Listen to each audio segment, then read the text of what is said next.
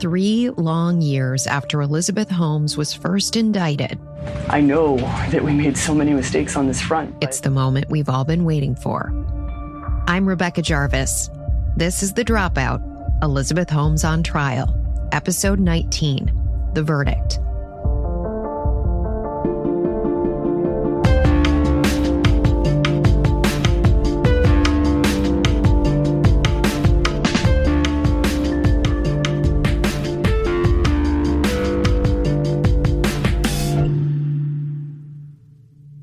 Seven days and more than 50 hours after deliberations began in the criminal trial of Elizabeth Holmes, the jury, 8 men and 4 women, one who gave us details you'll hear for the first time on this podcast, finally came to a decision. At 4:10 p.m. on January 3rd, 2022, Courtroom 4 on the 5th floor of the San Jose courthouse was packed.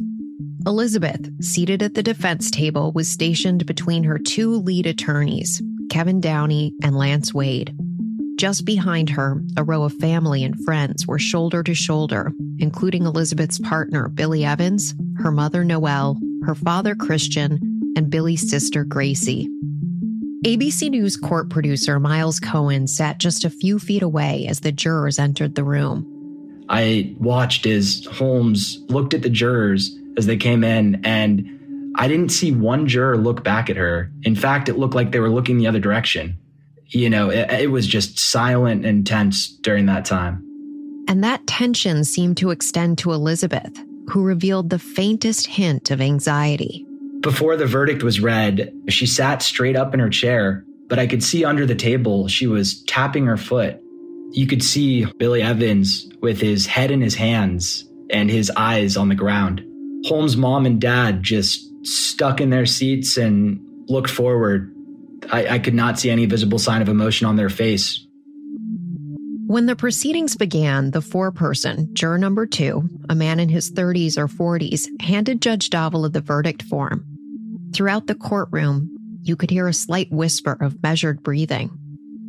Looking down at the document for the first time, Judge Davila raised an eyebrow. Something was missing. The date. After it was added, Deputy Court Clerk Adriana Kratzman began to read aloud. We, the members of the jury, unanimously find the defendant, Elizabeth Holmes, guilty of the charge of conspiracy to commit wire fraud against Theranos investors. Kratzman continued down the list, ticking through each of the 11 counts. In the end, Elizabeth would be found guilty on a total of 4, 3 counts of wire fraud and 1 count of conspiracy to commit wire fraud against investors. Not guilty on 4, 3 counts of wire fraud and 1 count of conspiracy to commit wire fraud against patients, but on 3 additional counts related to investors Chris Lucas, Brian Tolbert, and former money manager Alan Eisenman, the jury could not reach a unanimous verdict. As the verdicts for each count were read, the room fell completely silent.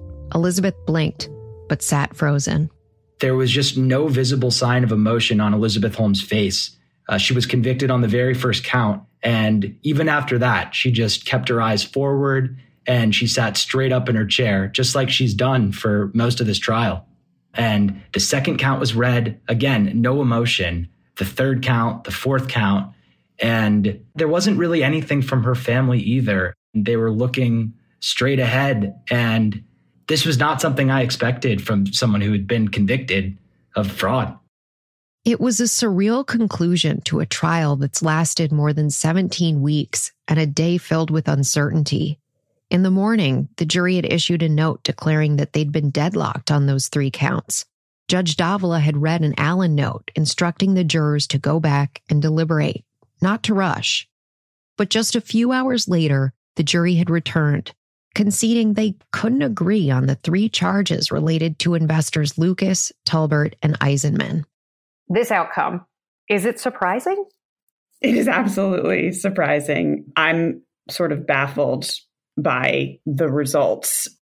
Caroline Polisi is a white-collar defense attorney who's been following along with us throughout the trial and has advised hundreds of clients throughout her career. She says she's never seen a verdict quite like this. It's kind of like everybody gets something verdict. It's like some not guilty, some guilty, and some hung. Although I really do think that even though it seems like a compromise verdict, in reality, her exposure is essentially the same as it would have been had she been convicted on all counts, really, as a practical matter. You've been in that room with clients.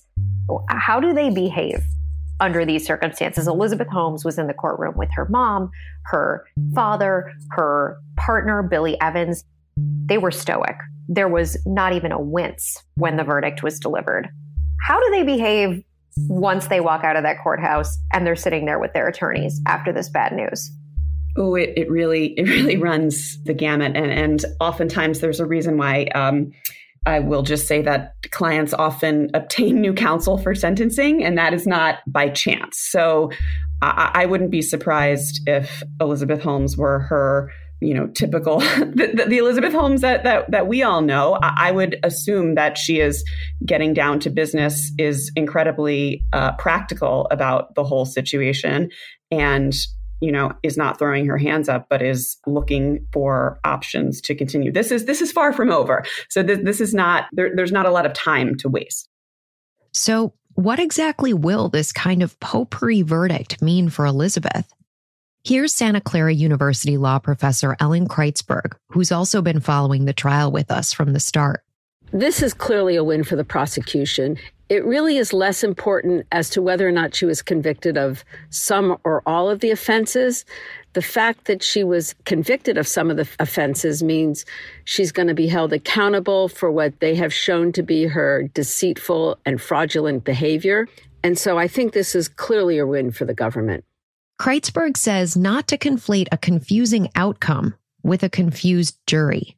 This jury concluded the way they've conducted themselves the entire trial. They were thoughtful. They were conscientious. It appears they really meticulously went through the evidence and they differentiated among the different counts in deciding that she was guilty of some, not guilty of others, and ultimately couldn't reach a unanimous decision in a few other of the counts. This idea that she could be found guilty on 4 of the investor counts, but that these other 3 investor counts would be inconclusive, there would be no verdict on them. Does that undermine in any way the overarching verdict? I don't think the fact that it was a mixed verdict undermines it at all. The jury clearly found she engaged in fraudulent, deceitful conduct. They found she made these misrepresentations with the intent to defraud. They were not persuaded by any of the suggestion that she may have been overpowered psychologically or influenced psychologically by Sunny Balwani. And so they made a very clear statement that she should be held accountable. The fact that some of the counts were inconclusive, we first of all don't know how the jury split on those counts. We don't know if they were evenly divided or the majority felt she should be found guilty or not guilty. And we also don't know what they focused on with respect to the evidence. The evidence was not identical as to each investor when we look at how she communicated information to them, how they learned about certain information. And so I don't find it troubling at all. And as it turns out, we now know to some extent how the jury reached the conclusions they did. We spoke to juror number 6, Wayne Kotz, a 64-year-old TV writer and actor from Aptos, California. Kotz co-wrote 90s animated series like Tiny Toon Adventures and Problem Child, and even won a Daytime Emmy for writing the Tiny Toons theme song. Kotz told us on the first day of deliberations, the jury did an anonymous poll. Every juror indicated whether he or she thought Elizabeth was guilty on each of the 11 counts. Kotz said the results were mixed. We tallied them on an eraser board, and we saw that they were divided on most everything, he said. But after 3 days of deliberations, the jurors had reached a decision on 8 of the counts and spent the remaining 4 days debating those final 3 counts, which ended in mistrial. Kotz told us he personally believed Elizabeth was guilty on the 3 deadlock charges, but more than one juror felt Elizabeth was not guilty on those charges. We had nowhere to go, he said. We had already talked in circles for hours and hours and days, he told us. So we all made one last argument either way, and we were stuck right where we were, where we'd been stuck for days. The jury also never expected for the trial to last so long. We joked early on about, we'll be doing this in 2022, Kotz said. Kotz says the jury ranked witnesses' credibility using stars. As he described it, 1 star was no credibility, 2 was like, listen to that, 3 was pretty good, and 4 was completely credible. And what was Elizabeth's star ranking? Kotz says she scored the lowest, a 2. Lab director Adam Rosendorf got 4. We liked the way he paused, said Kotz, that he would think about his answers. And there were no 1-star witnesses. Kotz says some of the jury also liked investor Alan Eisenman, whom you may recall is one of the more colorful characters in the courtroom. He had a lot of outbursts. But Kotz says the jury liked it when witnesses showed emotion. Maybe it didn't go to their veracity that much, but it certainly made it entertaining, according to Kotz. Eisenman, incidentally, scored a 3 in the star system. Kotz also told us he was the juror who sent the note before Christmas asking if they could bring the jury instructions home because he found them overwhelming. When the jury asked to rehear the investor call recorded by Brian Talbert, Kotz says it was because they wanted to listen to how Elizabeth pitched her technology. The jurors were specifically listening for Elizabeth's comments about the use of Theranos devices in Afghanistan or in the field, and decided that she was careful with her language, couching her statements as future projections. She was careful with her words, said Kotz. And that was a big reason, according to Kotz, that the jury was hung on the investor counts related to Chris Lucas and Brian Talbert, who were both on that call. Kotz says the jury concluded Elizabeth was responsible for information that went to investors because she was ultimately in charge, but that she was, quote, 1 step removed from the patients, which is why they found her not guilty on those counts. The jury, according to Kotz, also didn't feel the patients were directly defrauded.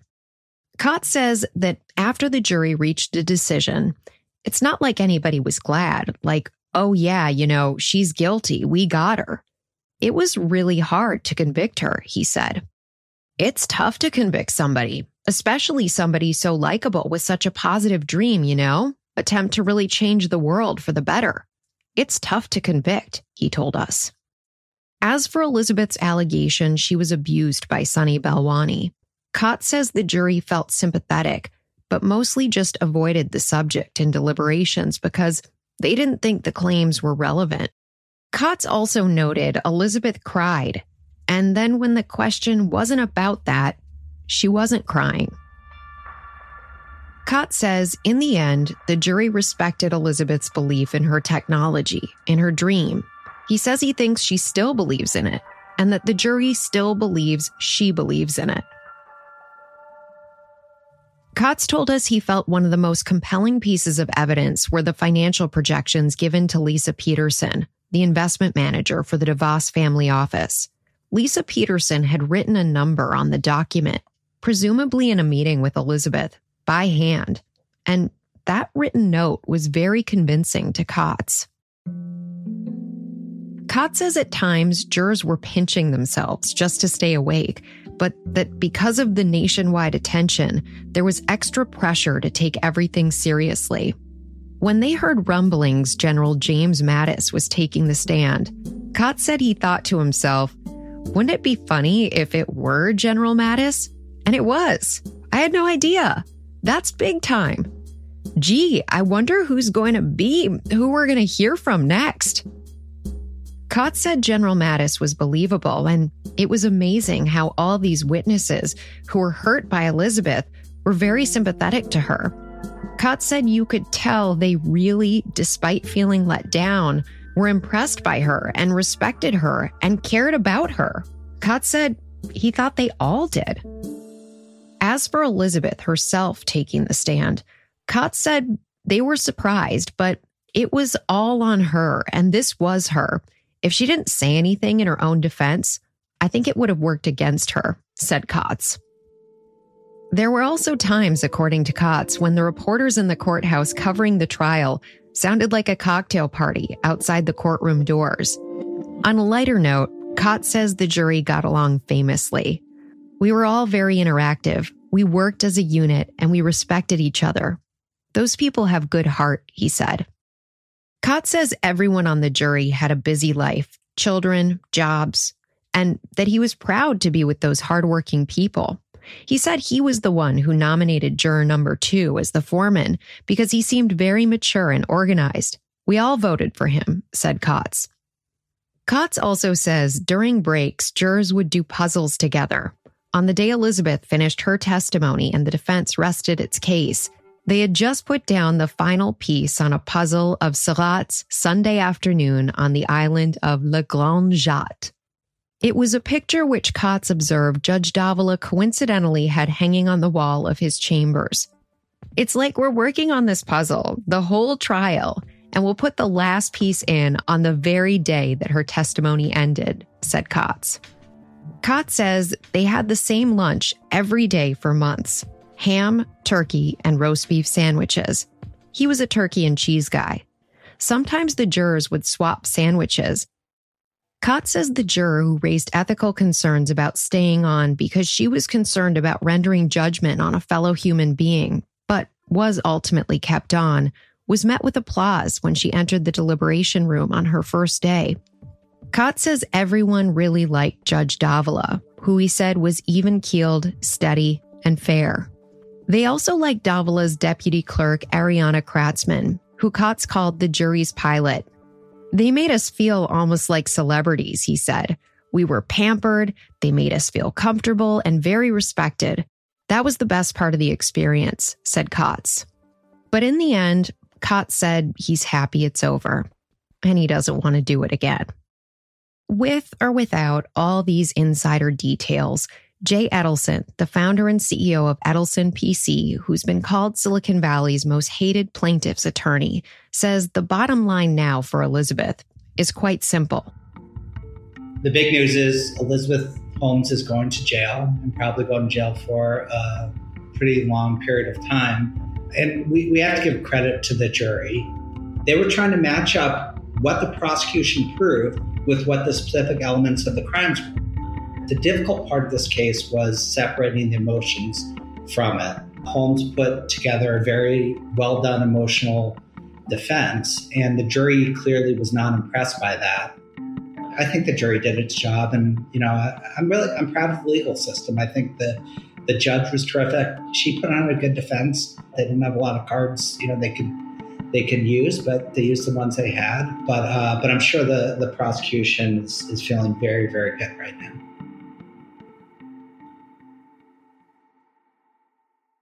Hey, this is Brad Milkey. I host ABC's daily news podcast, Start Here. The Dropout will be back in a minute, but first...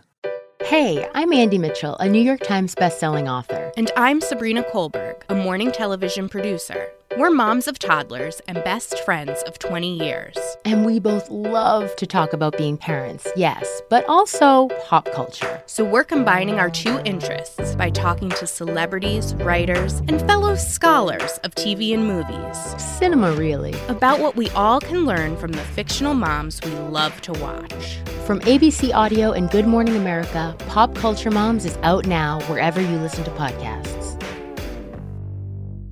We've got the exclusive view behind the table. Every day, right after the show, while the topics are still hot, the ladies go deeper into the moments that make The View, The View. The View's Behind the Table podcast. Listen wherever you get your podcasts.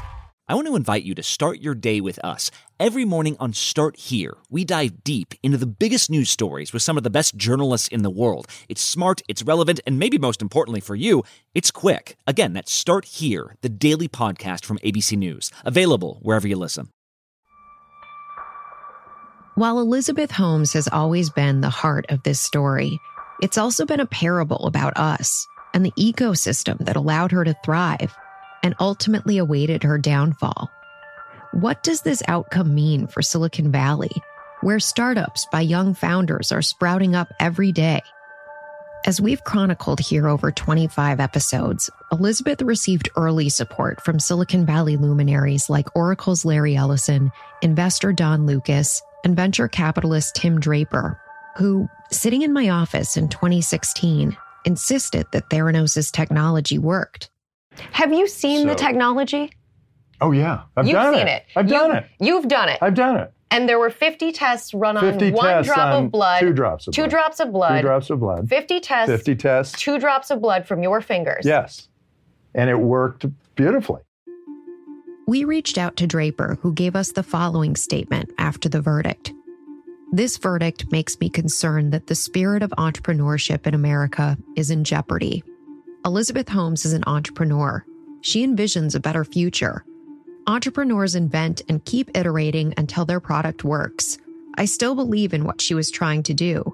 And if this scrutiny happened to every entrepreneur as they tried to make this world a better place, we would have no automobile, no smartphone, no antibiotics, and no automation.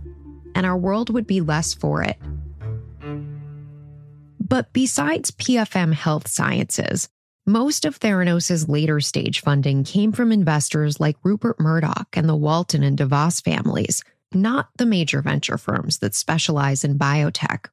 In retrospect, that should have been a clear warning, according to Jason Calacanis, a former journalist who's now an angel investor. What's the takeaway from this trial going to be in Silicon Valley? Well, that's a great question. If you zoom back and you look at Theranos as a company, it's really not a Silicon Valley company in terms of, who funded it. We don't actually consider Theranos really part of what we do here because they failed the ultimate test, which was raising money from the top venture capital firms here in Silicon Valley. She got none of the top investors in Silicon Valley. She struck out 0 for 0. She didn't get anybody in the top 100 firms. That's all you need to know. Calacanis was an early investor in Uber and hundreds of other Silicon Valley startups. While he thinks bold vision and risk-taking will always be a part of the Valley's DNA, he says what Elizabeth did was something else entirely. There is certainly a piece to what we do here in Silicon Valley that is to be audacious and not to fake it till you make it, but to suspend disbelief and to be a bit delusional.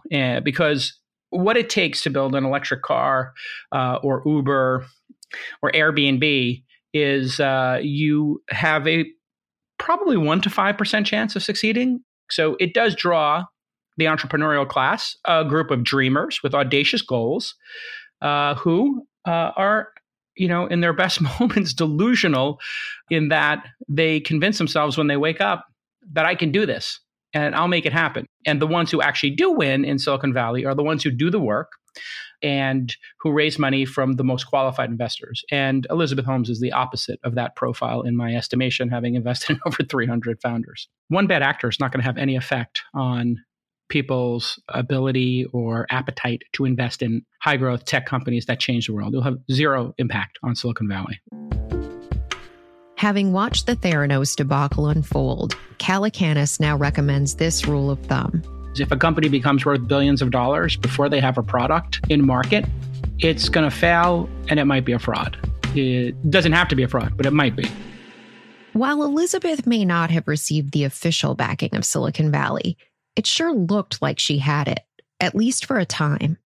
Remember, in addition to loads of glowing publicity from the press, from Time, Fortune, Forbes, The New Yorker, Marie Claire, and others, Elizabeth was also celebrated in and gained entry to some very exclusive circles in Silicon Valley and beyond. Harvard named her to its medical school board of fellows. President Obama named her a U.S. ambassador for global entrepreneurship. I think the opportunity to try to connect with especially women and young girls in developing economies around what only because of this country I've been able to do. She was a fixture at Bay Area parties with tech titans and venture capitalists. And as for her prestigious board of directors, many came through her connection to former Secretary of State George Shultz and to Stanford's Hoover Institution, which is one reason why attorney Jay Edelson says he suspects this is a Silicon Valley story that will have an undeniable impact. I think overall, this is going to lead to a tremendous shakeup in Silicon Valley. We've had, 20 plus years of Silicon Valley playing fast and loose with facts, and everyone kind of just agreed that it was okay. And it really isn't okay. It's not okay to steal $1 billion from investors, and it's not okay to mess with people's lives. Edelson hopes if there is that kind of shakeup, it'll apply to everyone. It concerns me that Elizabeth Holmes was at the time the most prominent female startup. And the number of men who have gotten away with stuff that Elizabeth Holmes did, if not worse, it would fill, journals. I do, just as someone who believes so much in consumer rights and not defrauding people, I'm glad about this guilty verdict. It makes me uneasy that I don't want there to be one scapegoat here. It's not saying that she didn't do anything wrong. She deserves her sentence. But I think there are a lot of other people, a lot of men who've done similar things. And I hope that justice will be done in other instances as well. Well, do you think this changes things? Do you see more of these cases being brought by the government? Yeah, I mean, I think it changed things on a number of levels. I think investors probably are buoyed by this result and probably feel like they've got better arguments to make that they were defrauded. And yeah, I think, prosecutors now understand that these are tough cases to try, in that, they're long cases, they're, somewhat in the weeds, but they're eminently winnable, and they're really important for our country. Law professor Ellen Kreutzberg doesn't see it leading to any sweeping changes, but she does expect an impact. You live in the Valley, you practice in the Valley, you teach in the Valley. What is the outcome of this case? So I don't think this is going to have a dramatic change in Silicon Valley. I think it is, on the one hand, sends a very clear message to CEOs to be mindful of where that ethical line is and to be even more careful not to cross that line. And remember, the line they're saying she crossed was that she shifted from the projection of, I have an incredible machine that will potentially revolutionize healthcare. And that vision statement that a lot of companies engage in is not the criminal behavior. But when she crossed the line to saying, and here is what my machine already does, that's where she crossed the line. And I don't think most companies do that. So it is a lesson that you will be held accountable if you do cross that line. And I think it also should have the effect on investors who, although their lack of due diligence in this case to look into her claims was not considered a defense to Elizabeth Holmes, but certainly is a signal to investors that perhaps they should be more careful. And before they invest hundreds of millions in dollars, they should look more carefully, get very clear, precise statements, and be very clear on what information they are getting from the company. But at the end of the day, there's a lot of innovation on the one hand, and a lot of people looking to make a whole lot of money on the other hand. And so much of what happens in the Valley is not going to change. So where does that leave us? And what are founders who are fighting to get their ideas off the ground right now supposed to make of the Elizabeth Holmes allegory? I think the Theranos case is one that will be taught for centuries in business schools about what not to do and how not to build and run a company. Adam Grant is an organizational psychologist at Wharton and host of the TED podcast, Work Life. He also mentors a lot of startups. I think at minimum, we need to be much clearer about what it means to fake it until you make it. Right? I've never been a fan of that advice to begin with. I'm much more comfortable investing in an entrepreneur who just admits, I don't know what I'm doing on this yet, but I'm confident that we'll figure it out together. And I think a lot of entrepreneurs are just given bad advice. Throughout the story, there's this blurred line between full transparency and selling the dream. And that is a question every founder, every startup faces. Where do you think the line should be? Well, I don't think there's anything wrong with selling a dream. I think where you run into trouble is when you make claims that you've already achieved the dream, when in fact you haven't. And so I think every founder has to make a case for why their vision is important and what makes it achievable. I see this in founders a lot. There's an expectation that they have to show hockey stick growth. But in many cases, that's a projection, right? It's an aspiration. You can't claim it's reality if it hasn't happened. Where do you think that need to show the hockey stick growth is coming from? I think investors put a lot of pressure on entrepreneurs to prove that they're going to be the next game-changing startup. And I think that that sometimes leads entrepreneurs to cut corners.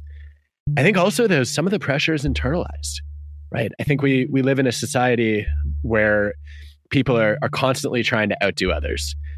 You see your classmates' startup valued at hundreds of millions or billions of dollars. Like, well, what have I done with my life lately? And then it becomes, I think, a slippery slope for some founders that I've seen who think that they just have to exceed whatever that yardstick is. Grant hopes there's a bigger takeaway too. The right lesson is to say we actually need more founders who are working on solving meaningful problems, not just building cute apps. And we need better systems and standards for evaluating whether what they're doing is credible. As for the other major outstanding question, what becomes of Sunny Balwani? We still don't know. Elizabeth's former boyfriend and COO originally was charged as her co-conspirator. His trial is scheduled to begin next month. Sunny's attorney, Jeff Coopersmith, was confident about his client's chances when we spoke to him back in 2019. I'm very confident that when the jury hears the whole story, you're going to see an acquittal in this case. But post-Elizabeth Holmes' verdict, Jay Edelson says Sunny has reason to be less optimistic. I think it's bad for Sunny on a number of levels. One is you never really want to be the second defendant to go, because the prosecution learned so much from the first trial. So they're allowed to speak to members of the jury and say, tell me what worked and what didn't work. That's alone very helpful. Second, they won their case. And a lot of the things that they're going to have to show to convict Elizabeth Holmes, they're going to have to show again for Sunny. And they've demonstrated that they can do that. So I just think he's in a lot of trouble, and it'll be interesting to see his defense. I'm sure his defense is going to be, she made all the decisions. I was just rooting for her from the sidelines. And that's going to be a really, really difficult defense to make. It's also entirely possible the government and Sunny are already working on another option, according to Professor Kreitzberg. I'm sure that Sunny Balwani is discussing with his lawyers whether at this point they should reach out to the government for a plea offer. And I'm sure the government is thinking about whether they want to reach out to Sunny Balwani to make a plea offer, even though it seems more likely they can get the conviction.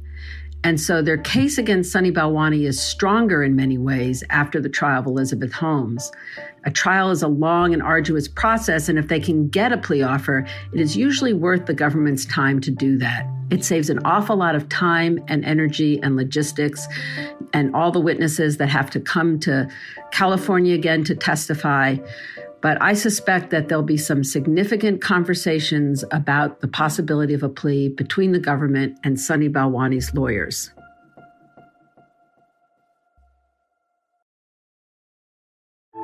The first ever criminal trial of a former president is underway in Manhattan. It's one of potentially 4 trials facing former President Trump as he makes his third bid for the White House. What do voters think about his culpability, and would a guilty verdict make a difference in the election? I'm Galen Druk, and every Monday and Thursday on the 538 Politics podcast, we break down the latest news from the campaign trail. We sort through the noise and zoom in on what really matters, using data and research as we go. That's 538 Politics every Monday and Thursday, wherever you get your podcasts.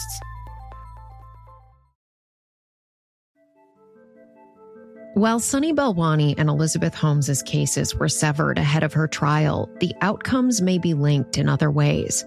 Judge Davila and both legal teams agreed after the verdict to postpone Elizabeth's sentencing until after Sunny's litigation is resolved, whether by plea deal or trial. And law professor Ellen Kreitzberg says Elizabeth could use that to her advantage. Elizabeth Holmes and her lawyers may talk to the government now about cooperating with them in the trial of Sunny Balwani. Under the federal guidelines, cooperation by a defendant is viewed very favorably and allows some what's called downward departures. In other words, allows the judge to reduce the sentence that might otherwise be required under the guidelines. So she may be interested in pursuing that now that she's facing conviction on several counts.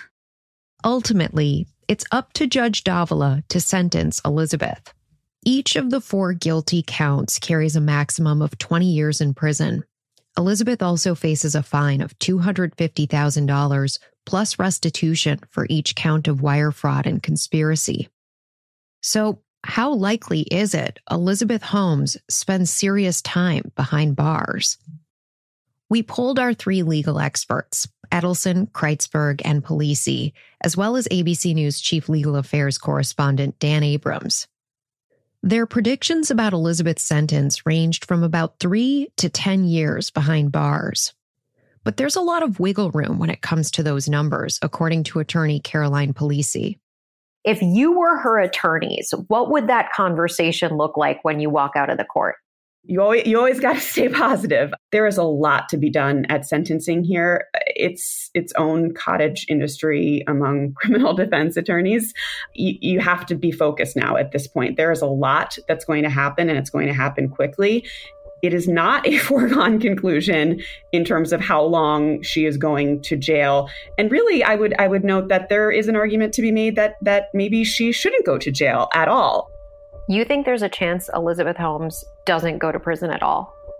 I don't think there is a chance that she doesn't go to prison at all. I think there is a chance that her lawyers will argue with straight face that she may not need to go to prison, that the principles of the federal sentencing guidelines can be achieved without sending her to prison. I think certainly that this split verdict will give them a lot of room to work with in terms of how are they going to go about making the arguments for a departure from the guidelines. Polisi also believes the amount of money involved in the investor fraud convictions, more than $140 million, could have an impact on sentencing. The loss amount here is very high. And for better or for worse, the federal sentencing guidelines, they have a huge bump up when the loss goes above $65 million. You know, she's definitely looking at technically over 15 years or in the realm of that possibility. This is where Elizabeth's abuse allegations against Sunny Balwani could play a role. Sunny has firmly denied the claims, and the defense conspicuously left them out of closing arguments. But Polisi says they could help Elizabeth at sentencing. It really could be that they were laying the foundation, if necessary, to be able to delve into that complex relationship a bit more in the sentencing, because you get more wiggle room in a sentencing memorandum in terms of the types of arguments you can make. And I think that that type of an argument in terms of being in an abusive relationship is definitely the type of background color that an attorney would put in a memorandum arguing that a non-guidelines, maybe even a non-custodial sentence would be sufficient, but not greater than necessary to satisfy the objectives of the sentencing guidelines. Elizabeth's good behavior and personal circumstances might also help, according to Professor Ellen Kreitzberg. This is a judge who is both thoughtful and compassionate, and the more time that passes where she stays out of trouble and perhaps engages in more positive conduct will weigh heavily in her favor. One issue to think about with respect to sentencing, that although the fact that she has a child and her family is not a specific factor the court can consider, I think it does give us the opportunity to think about whether or not compassion in any way should enter into sentencing. And the federal guidelines are fairly rigid and do not allow a lot of room for that. But it'll be an interesting discussion when the judge does issue his sentence, and he's required, and I'm sure he will, give a long and detailed explanation for the reasons for his sentence. Kreitzberg says we could also be hearing then from 2 of the heroes in this story, Tyler Schultz and Erica Chung, who risked everything to expose what they said they witnessed inside of Theranos. their experience could be included in the impact statements. A report is conducted by a court office that will look into her background, will talk to the victims, and may even talk to some of the people like Tyler Schultz or Erica Chung, who really received a great deal of intimidation in the context of this case, much of which wasn't brought into trial. At sentencing, the judge can go outside of the four walls of the courtroom and learn all kinds of information, both positive and negative, about Elizabeth Holmes in deciding what the appropriate sentence is. Tyler Schultz, by the way, whose remarkable bravery is a big reason we're all here, posted this statement to Twitter after the verdict was read in court. "This has been a long chapter in my life. I am happy that justice has been served and that this saga is finally in my rearview mirror. Proud of the impact that Erica and I had. Hope to inspire other young professionals to hold their leaders accountable." Even in the face of all of it, when we spoke back in the first season of The Dropout, Erica warned us not to become cynical. I hope that people don't get completely discouraged and think that everyone who is in the healthcare industry and the biotech industry is somehow out to get them and to hurt them. Like, there are a lot of good people in this industry that really, really want to do good. The government will also have the option to retry the 3 counts where jurors were deadlocked and Judge Davila ruled a mistrial. Prosecutors say they expect to make a decision on that at a hearing next week. But Jay Edelson believes a retrial at this point is unlikely.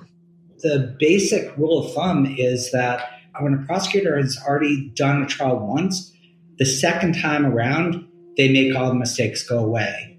So already I'm sure they spent a good portion of the afternoon talking to the jury members, finding out what worked, what didn't work.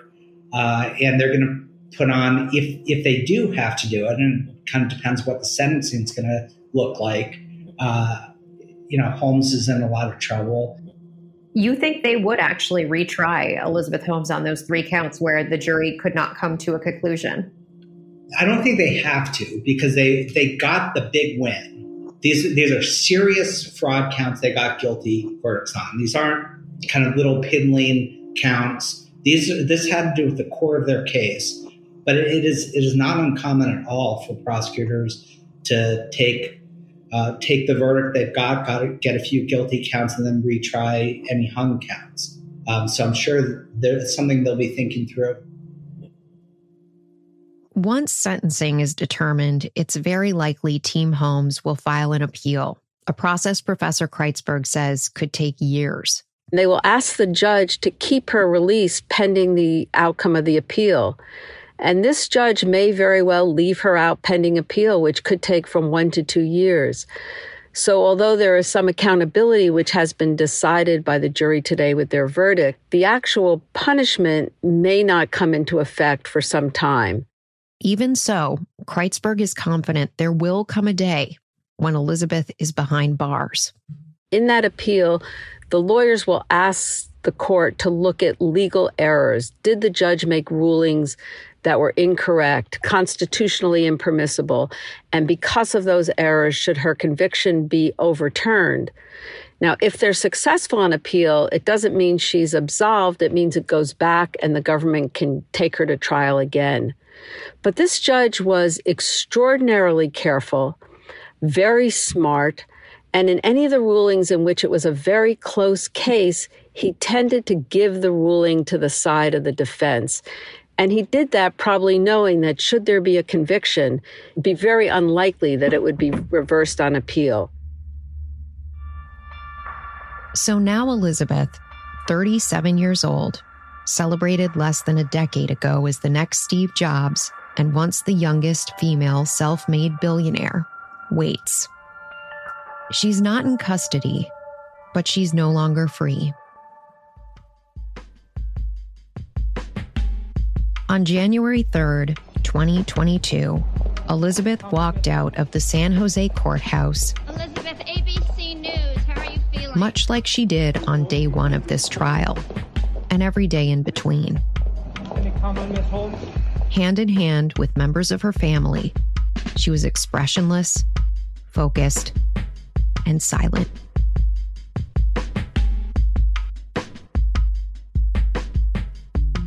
Before we go, we want to thank you, the listeners, for coming along with us on this journey. Thank you for sharing this with us, for giving us your time, for trusting us with this complicated story. While this is goodbye for now, we hope to be back soon with big developments and also something new. And we hope you'll set a reminder for March 3rd, 2022, when the Hulu Limited scripted series called The Dropout, based on the first season of this podcast, begins.